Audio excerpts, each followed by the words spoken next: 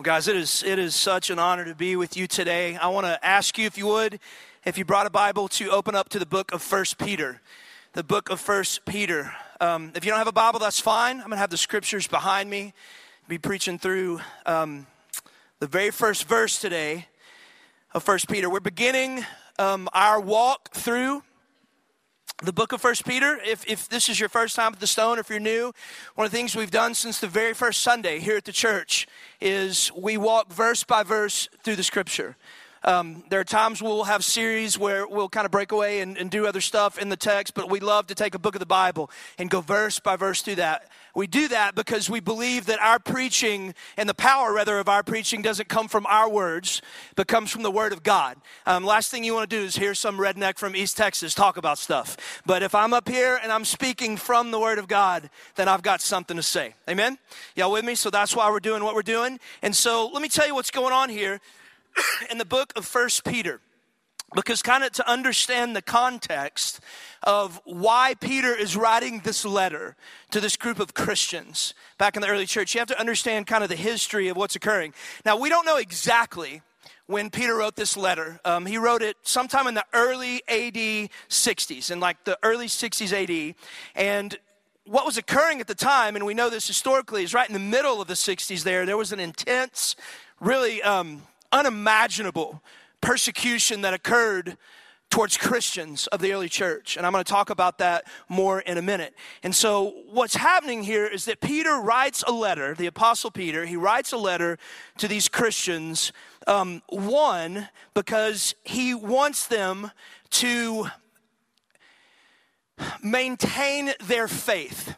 He wants them to maintain their faith in the midst of this intense persecution. He's writing them to remind them that they are called to endure in their faith, no matter what they're going through. And the reason he tells them, and we're going to see this as a theme throughout all the book, but the reason he tells them that they need to hold on to their faith in Christ no matter what happens in their life, no matter what trial comes in their life, and he's going to tell them this, is because heaven is coming. There is coming a day where you're going to be standing face to face with Jesus, and all the suffering you ever went through in your life will be worth it because of Jesus. And so that's why he's writing them this letter. And so I want you to understand the context of it. And so we're going to look at the very first verse, and that's all we're looking at today, because the verse tells us who he's writing, why he's writing, and it kind of gives us an overview of the entire book. So let's read this together. 1 Peter chapter 1, verse 1.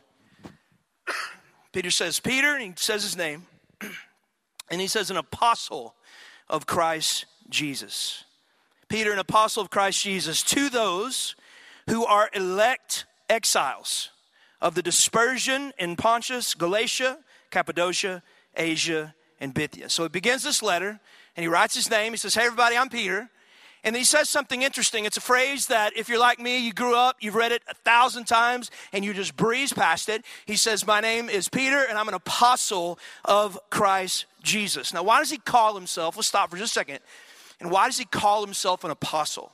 Now, in the New Testament times, the original 12 apostles of the church were the 12 disciples of Jesus, minus Judas, because Judas betrayed Christ and killed himself, and so there was 11. The apostle Paul eventually comes in and takes that 12 apostleship position. But the way that you became an apostle was this. You had to have two unique, little theology lesson here. You had to have two unique qualifications to be called an apostle in the early church. The first qualification was this, is you had to be an eyewitness of the resurrection of Jesus. You had to be an eyewitness of the resurrection. You couldn't be a person that just heard that Jesus was resurrected from the grave. To be one of the 12 apostles, you had to be somebody that saw him with your own eyes. And the second qualification was this, is that you had to be commissioned by Jesus himself as an apostle. You couldn't just run around and say, hey, I'm an apostle. You had to be somebody that could claim that Christ himself commissioned him into the ministry. And so Peter, in Peter's case, he fits both of those qualifications. We know scripturally that Peter saw Jesus after Jesus rose from the grave. He walked with him on the road to Emmaus. He had dinner with him. If y'all remember that Peter he felt all this guilt because he denied Jesus 3 times on the night of Jesus' crucifixion, and he takes off and he goes to the beach, and Jesus pursues him. And so not only does Jesus meet him on the beach, he cooks him breakfast, but in that moment, as they're standing face to face, Jesus told Peter, he said, Peter, I want you to leave here. I want you to know I forgive you, I love you, and I want you to go feed my sheep. Peter, I want you to leave the beach here, and from now on, I want you to go be a minister of the gospel. I want you to shepherd my flock. And so Peter meets those 2 qualifications. He saw Jesus face to face after the resurrection, and Jesus specifically calls him into the ministry. And so when Peter starts his letter off in the first sentence, and he says, hey, my name's Peter, and I'm an apostle of Jesus Christ. He's not just giving a polite introduction, or that's not what you did. He's reminding everybody of his unique qualification to speak to them on behalf of the Lord. Now, I hear there's a phrase gets thrown out in the church a lot. You hear people say this to me. They're like, Matt, I've got a word from the Lord for you. And people come up and say that all the time. Matt, I got a word from God for you. And here's the thing. They may or they may not have a word from the Lord. But when Peter writes these people and he says, hey, I'm an apostle of Jesus, that was Peter's way of saying that exact same thing. Hey, church, Christians, I have a word from God for you. Except in Peter's case, it was actually a word from God. All right, so that's what's happening here. Let's read it again. He says, I'm Peter, I'm an apostle of Jesus Christ. Now watch what he says next, because he's going to tell us who he's writing the letter to. And he calls them something pretty unique here in the scripture. He says, Peter, an apostle of Jesus Christ, to those who are elect exiles. Now he's writing to Christians. He's writing to the church in Asia Minor, current day Turkey, where this is, and he calls them something pretty interesting. He says, I'm an apostle, I got a word from the Lord to you, and I'm writing to the elect exiles. Why does he call them that? Well, the word elect means chosen. It means chosen.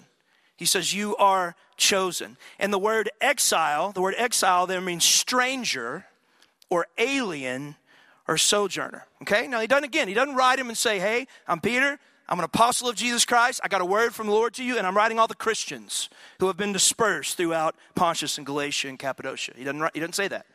He didn't write them and say, hey, I'm Peter, I'm an apostle of Jesus, and I'm writing to all the people that go to church who live in these areas of the world. He says, I'm Peter, I'm an apostle of Christ Jesus, I got a word from the Lord for you, and I'm writing to the chosen exiles that are living all over this area of the world. Now again, why does he do that? And here's the answer.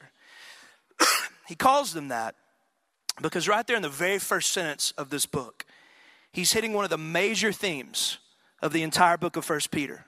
It's one of the major themes of the entire book, and I want you to hear it. He's reminding them right out of the blocks what he's calling them. He's reminding them that they are not followers of Christ by accident. He's reminding them by what he calls them that they are going through what they're going through in life, enduring this persecution, not by accident. He's reminding them that they are going through the trials, that they're experiencing the trials that they're experiencing, not by accident, listen, but because they were chosen. Because they were chosen. Now, here's the thing. In the very next verse, 1 Peter chapter 1, verse 2, and we'll see it next week, he basically comes right out and says it. He's saying that, hey, guys, I want you to understand something. All this stuff is happening according to the foreknowledge of God. It's one of the major themes in the book. And I don't know if you're like me, but when you first read that and you first hear that, it kind of takes you back. It freaks you out, and you're like, man, I'm looking at this, I'm studying this. That's really what he's saying, that all this stuff is occurring in their lives. God knew about it. He chose them for it. And when you hear it, it kind of messes you up and freaks you out. But one of the things you're going to see in this book, as we go through it step by step, is you're going to realize, and I've realized over the years, that one of the most comforting things that you will ever hear in your life is that your trials do not take God by accident.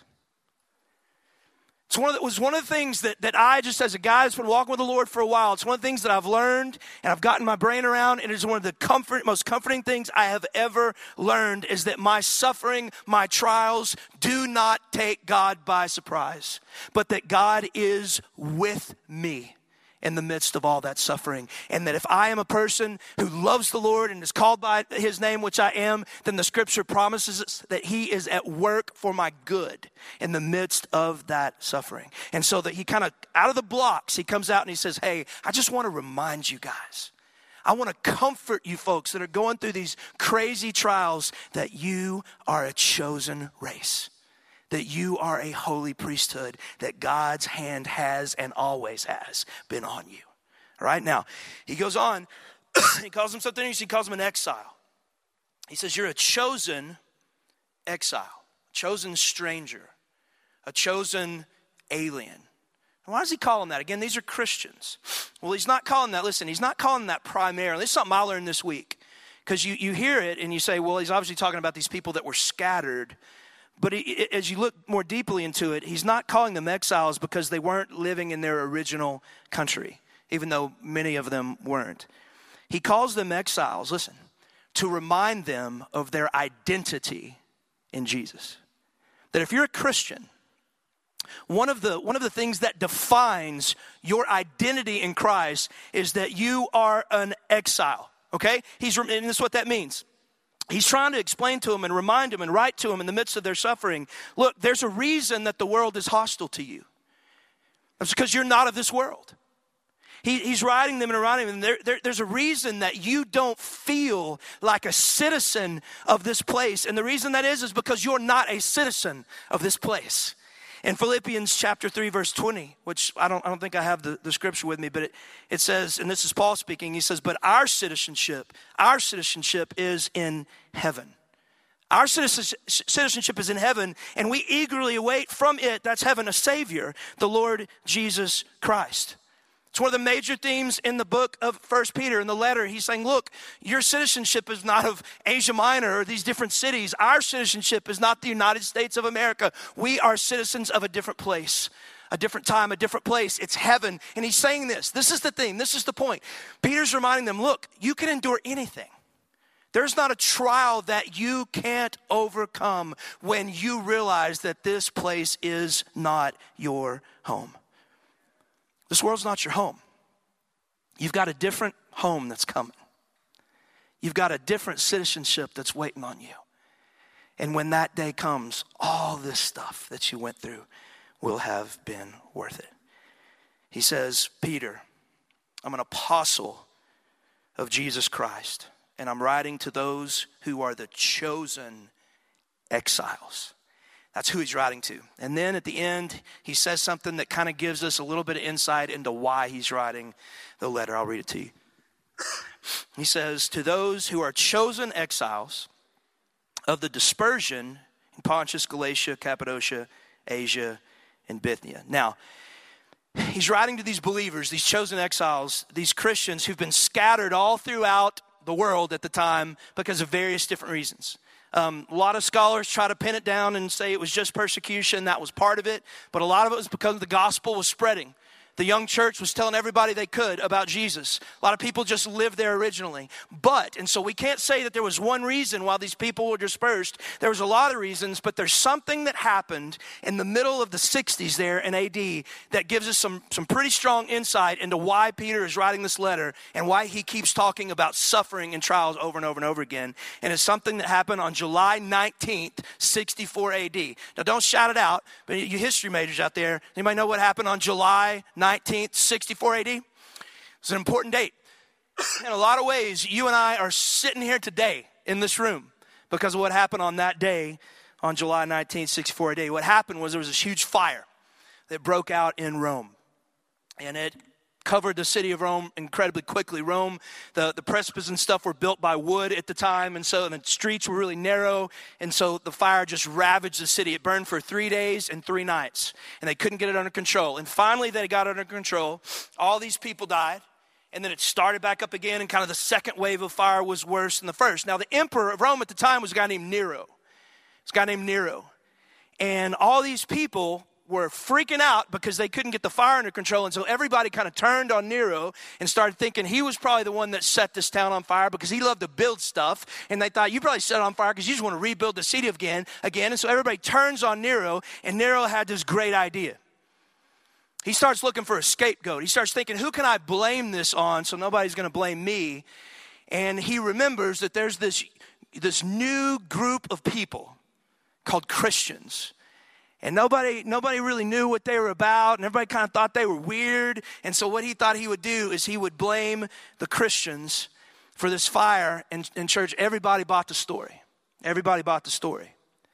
And there was a persecution that broke out because of what Nero said that happened to our brothers and sisters in Christ that has been just about unparalleled in history. The suffering that the young Christian church went through because of Nero in the middle of the 60s is unimaginable. And I want to just read a little quote to you. This is from a guy named Tacitus, and he was a Roman historian and a Roman senator. He was not a Christian. He was just a Roman guy, and he wrote this book called Annals, and it was just a history of the Roman Empire. And I want you to read a quote. This is one of the first non-biblical, non-religious references to Christ that we have in history. And it was written in 116 AD, about 50 years after the fire. And I'll read it to you. This is Tacitus speaking. And he says, neither human assistance in the shape of imperial gifts nor attempts to appease the gods could remove the sinister report that the fire was due to Nero's own orders. And so he's saying the rumor's going everywhere that Nero was this one that started the fire. And so in hope of dissipating the rumor, he falsely diverted the charge onto a set of people who he gave the name of Christians and who were detested for the abominations they perpetrated. And so what does he mean when he say they were detested for the abominations they perpetrated? Well, there's a couple of things going on why people hated Christians at the time. One, they were saying there's not all these multiple gods, there's one God. And the king who you think's the king, he's not the king, there's a different king. And then rumors were going around that they used to drink blood and eat flesh, and that's coming from communion. And so everybody thought these people are weird, they're messed up. And then this is, again, one of the first non-religious references to Christ in a secular book. He says, the founder of the sect, one Christus by name, had been executed by Pontius Pilate in the reign of Tiberius, and the dangerous superstition, though put down for a moment, broke out again, not only in Judea, the original home of the pest. He calls Jesus a pest, but even in Rome.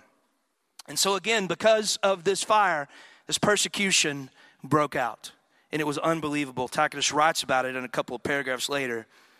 He says, mockery of every sort was added to their deaths, talking about Christians, the young church, and covered with skins of beasts, and they were torn by dogs and perished, or they were nailed to crosses, or were doomed to the flame. Listen to this. They were doomed to flames and burned to serve as nightly illumination when daylight had expired.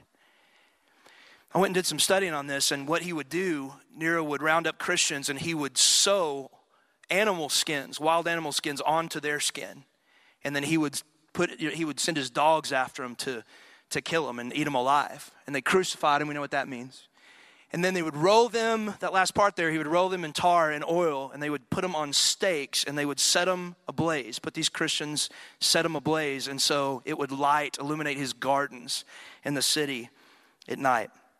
So that's what these people that Peter is writing to are enduring. Now again, we don't know exactly when it happened, exactly whether this happened right before he wrote the letter, right after he wrote the letter, we're not sure, but here's the point. There is a persecution that is occurring within a year or two of the writing of this letter. And it is nothing like we've ever seen before or since. And so I want you to remember, whether you show up next week or you come 2 weeks from now or you show up 5 weeks from now and we're still in this letter, I want you to remember something. Peter is not writing to these churches to correct some theological issue. It's not like Paul writing the book of Galatians where he's addressing the Jewish Christians who are like, okay, I know you're Christians, but you still have to keep the law. That's why Galatians was written. Peter's not doing that. He's not writing a letter to these churches like Luke was in Acts, talking about the history of Christianity. I want you to not forget throughout this entire series that Peter is writing a letter to strengthen the faith of a group of men and women and children who are in jeopardy of their very lives. They're in jeopardy of their very lives. And he writes them to give them hope. He writes them to give them hope. And hear this, because the hope that he offers them is a very different hope than you're going to hear if you turn on the TV and watch preaching today. We live in a culture of the health and the wealth gospel. So if you follow God, everything's going to be okay. Everything's going to be great. God's going to bless you. And what you're going to see in the Word of God is that's not at all what Peter says. Peter never gives them hope in the midst of their suffering that they're going to be safe. He never says that. He never offers them the hope that they're going to be free from their suffering. But the hope that he offers them is that no matter what they go through, no matter what they experience, that God is going to be with them in their suffering.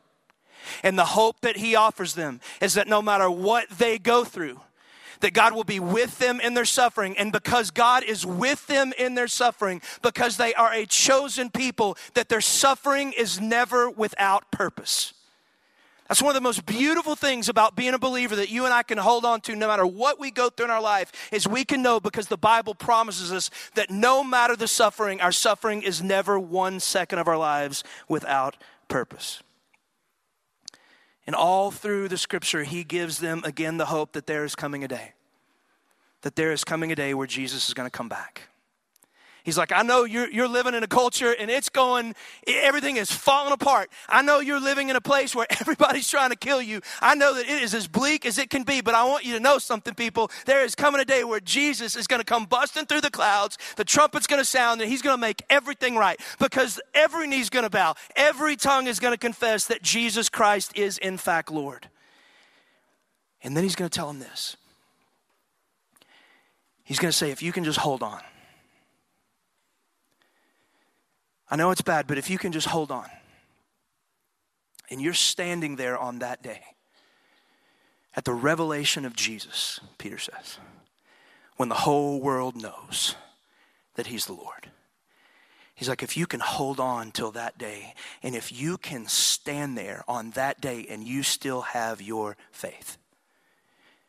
If your faith hasn't been burned up by the trials, if your faith hasn't been abandoned because of the fire, if your faith hasn't been thrown to the side because of everything you're going through, if you're standing there at the revelation of Jesus and you are still holding on to your faith, Peter says, I want you to know that that faith you're holding on to in Christ is more precious and is more valuable than gold. Because on that day, that faith will result in the praise and Jesus giving you praise and honor and glory and eternal life. All through the book, you're going to hear Peter say, endure. Don't give up. Keep walking. You're not alone in this world. And there's coming a day where it's all going to make sense. We're preaching this book for a couple of reasons. And I'm going to give you the two and we'll be done. We decided to preach 1 Peter. Holland was begging us to go Old Testament again. I wouldn't let him do it. And we chose 1 Peter because, church, we find ourselves in a culture. We find ourselves in a culture that is growing increasingly hostile to Christianity. Around the world in 2016, if you follow this kind of stuff, I do. 2016 was one of the years in all of recorded history where more believers were martyred than just about any other time. It's right up at the top of the list. There was over 4,000 believers that we know of that were actually martyred. I'm not talking about persecuted. I'm talking about actually died for their faith. And that doesn't count countries like North Korea and places like that where we have no way to count. And so it was persecution just internationally because of Christian faith is growing, and it's growing in intensity. It's getting bad. But here's the thing, because we're a little bit shielded from that. We're a lot shielded from that kind of stuff. But here's the thing that also hit me, and I'm going to jump into opinion land here, so bear with me. But I think that we are living in a country that for the first time that I'm aware of, definitely in my lifetime, and probably in the history of our country, that because of our beliefs, our Christian beliefs, the culture is looking at us and saying that's evil. That's evil. And I'm not talking about like fringe, Christian, crazy, Westboro Baptist idiot kind of theology. I'm talking about just normal 2,000-year-old Orthodox Christian biblically founded beliefs, stuff like the biblical view of marriage, stuff like the biblical view of sexuality, like the biblical view of gender, just stuff like that. It's been around for a really long time, and all of a sudden the culture is looking at Christians, and they're not saying, oh, I disagree with you. They're looking at Christians and our beliefs, and they're saying, you are evil. You're evil. It's a scary time. And I went to a conference. I got invited to a conference. It was, I'm not going to tell you the name of it. They asked us not to talk about the name of it or tweet about it. But it was an invitation only. It was just a handful of pastors got invited. And there's a lot of media types. There was a lot of folks that were governors and senators that were there. And it was put on by a group of lawyers. And the sole purpose of this group was a big group of lawyers. And the sole purpose of this group of lawyers is to represent Christians who are coming under suit by the federal government here in our country. And you think, well, Matt, how many can that be? It can't be that many. Well, it was over 1,000. And we went through 3 days, and it was kind of boring at times, but they just kind of went case after case after case where they talked about and shared these stories of Christians, just normal people like you and me that are losing everything. They're losing everything in our country because they took some sort of stand for what they believe to be biblical. And one of the people that they had at the conference, and they brought her up on the stage, was that lady. This is one of the stories that the media actually covered, but it was the lady that had gotten in so much trouble because she didn't do the wedding of the same-sex marriage. She was a florist. You might have heard of that in the media. And they brought her up, and they interviewed her. Guys, she's like 68 years old. And they brought her up. She's about this tall. And she told the story of how that happened. And I don't know if she's lying or not, but I'm going to tell you what she said. And this is what she said. She said that the guy that this all started with was, he was gay. She knew he was gay. They had been friends for 10 years. She said, I knew his name. He knew my name. He had a business that required him to buy a lot of flowers. I was his florist. We've known each other, talked to each other for a decade. We were friends. She said he came up to me one day and said, hey, I want you to know I'm getting married, and I'd love for you to be my florist for my wedding. And she said that she grabbed his hand, put his hand in hers and held it. And she called him honey. She said, honey, I want you to know I love you. And I'm glad you're getting married. But I can't do it. And she said to us, she said, I tried with everything that was in me to say that as gently as I could. She said, I just can't do it. She said, I'm a follower of Jesus. And I just don't feel like I can do that. And she gave him the name of a florist that was down the street that was an excellent florist. And he said, this is what he said to her. He said, I totally understand, totally get it. They hugged, and he left the room. Well, that night, he goes home, tells his fiance, and it hits the internet.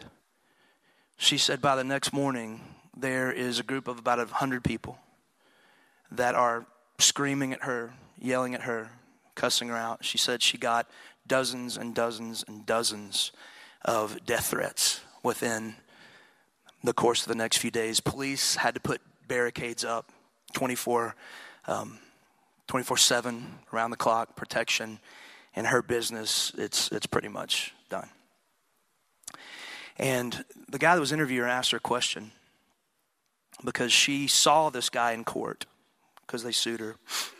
She saw this guy in court. She said he wouldn't look at her. He wouldn't look at her the whole time. And the guy that was interviewing this lady said, if you could say something to your friend, what would you say to him? And she starts crying. I mean, just sweet old lady starts bawling. And she says, I would tell him that I love him. And I would tell him that I hope that I can have his business for another 10 years. And the world is looking at that and they're saying that is evil.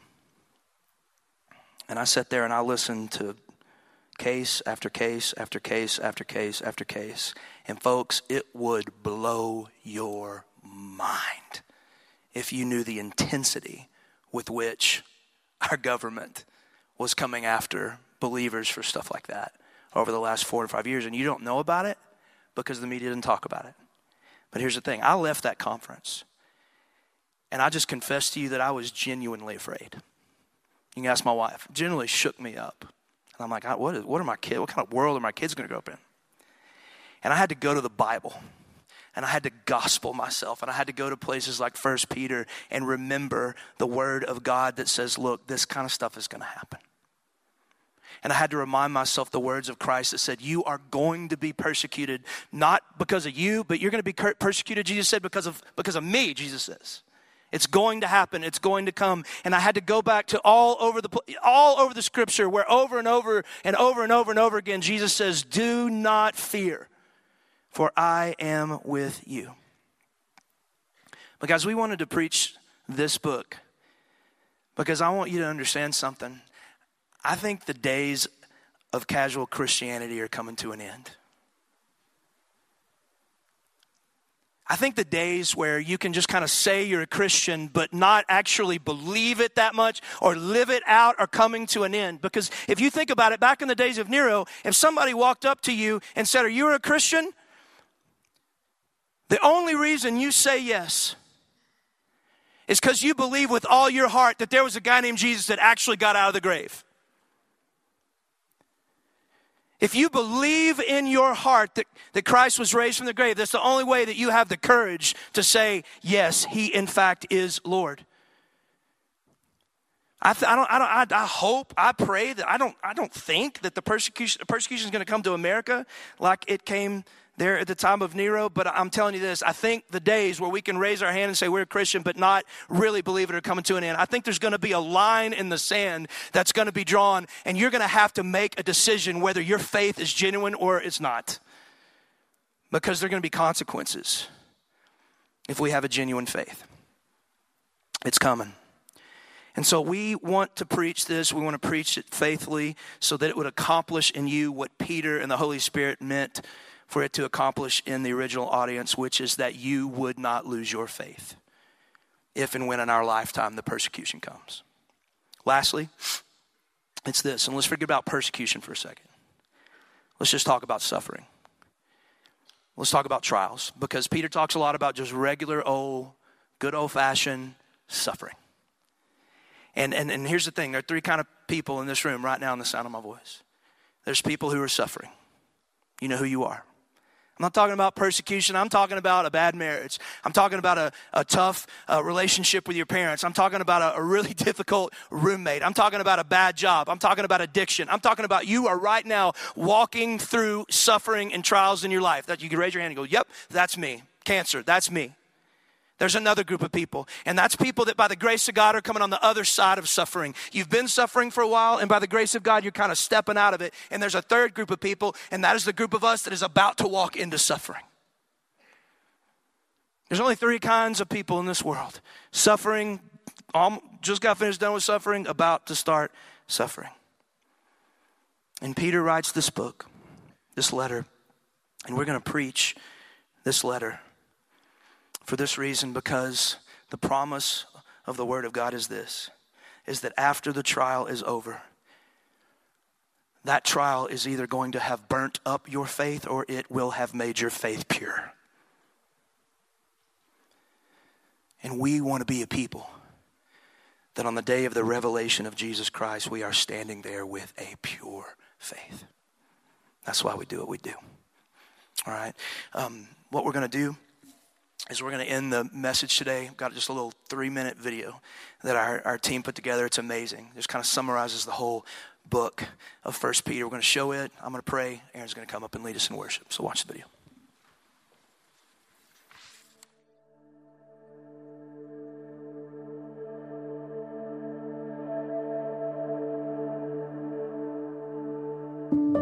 Peter wrote a letter to churches in the Roman Empire nearly 30 years after Jesus' death and resurrection. Christianity had spread across the empire, but this new movement was not welcome. And why would it be? Rome was the strongest empire the world had ever seen, and their emperor was considered a god. Yet Christians Christians declared Jesus' kingdom was the only one that would last forever, and that Jesus was the only one to be worshiped. Soon, Christians were heavily persecuted for their message. They were imprisoned and tortured, even burned alive. The Roman Empire was where these believers lived, but it was certainly not their home. They were aliens, silenced, marginalized, outsiders, unwelcome in their own society. Peter's letter offered these brothers and sisters hope, but not through asserting their rights or retreating from their communities. Instead, Peter told believers to suffer with joy, because that is exactly what Jesus had done. Peter told them to honor all people in a culture that favored the powerful. Peter told them to honor the emperor, even though he would persecute them mercilessly. He told them to suffer as Jesus suffered, to entrust themselves to their Creator, and to remember that this broken world was not their home. You are a chosen race, a royal priesthood, a holy nation, Peter wrote.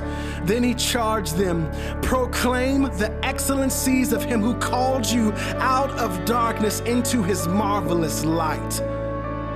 We have a home waiting for us, an eternal home where we will glory in the pleasures of Christ forevermore. But millions and millions of others do not.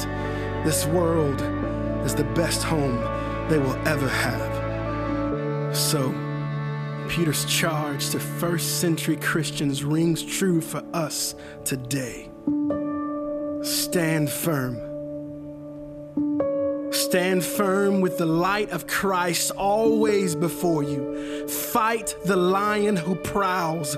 Fight the lies that destroy. Fight with blessing and service. Fight in humility and grace. Fight with joy, hope, and love. Fight knowing Jesus has already won, is still winning, and will win forever and ever and ever. Amen.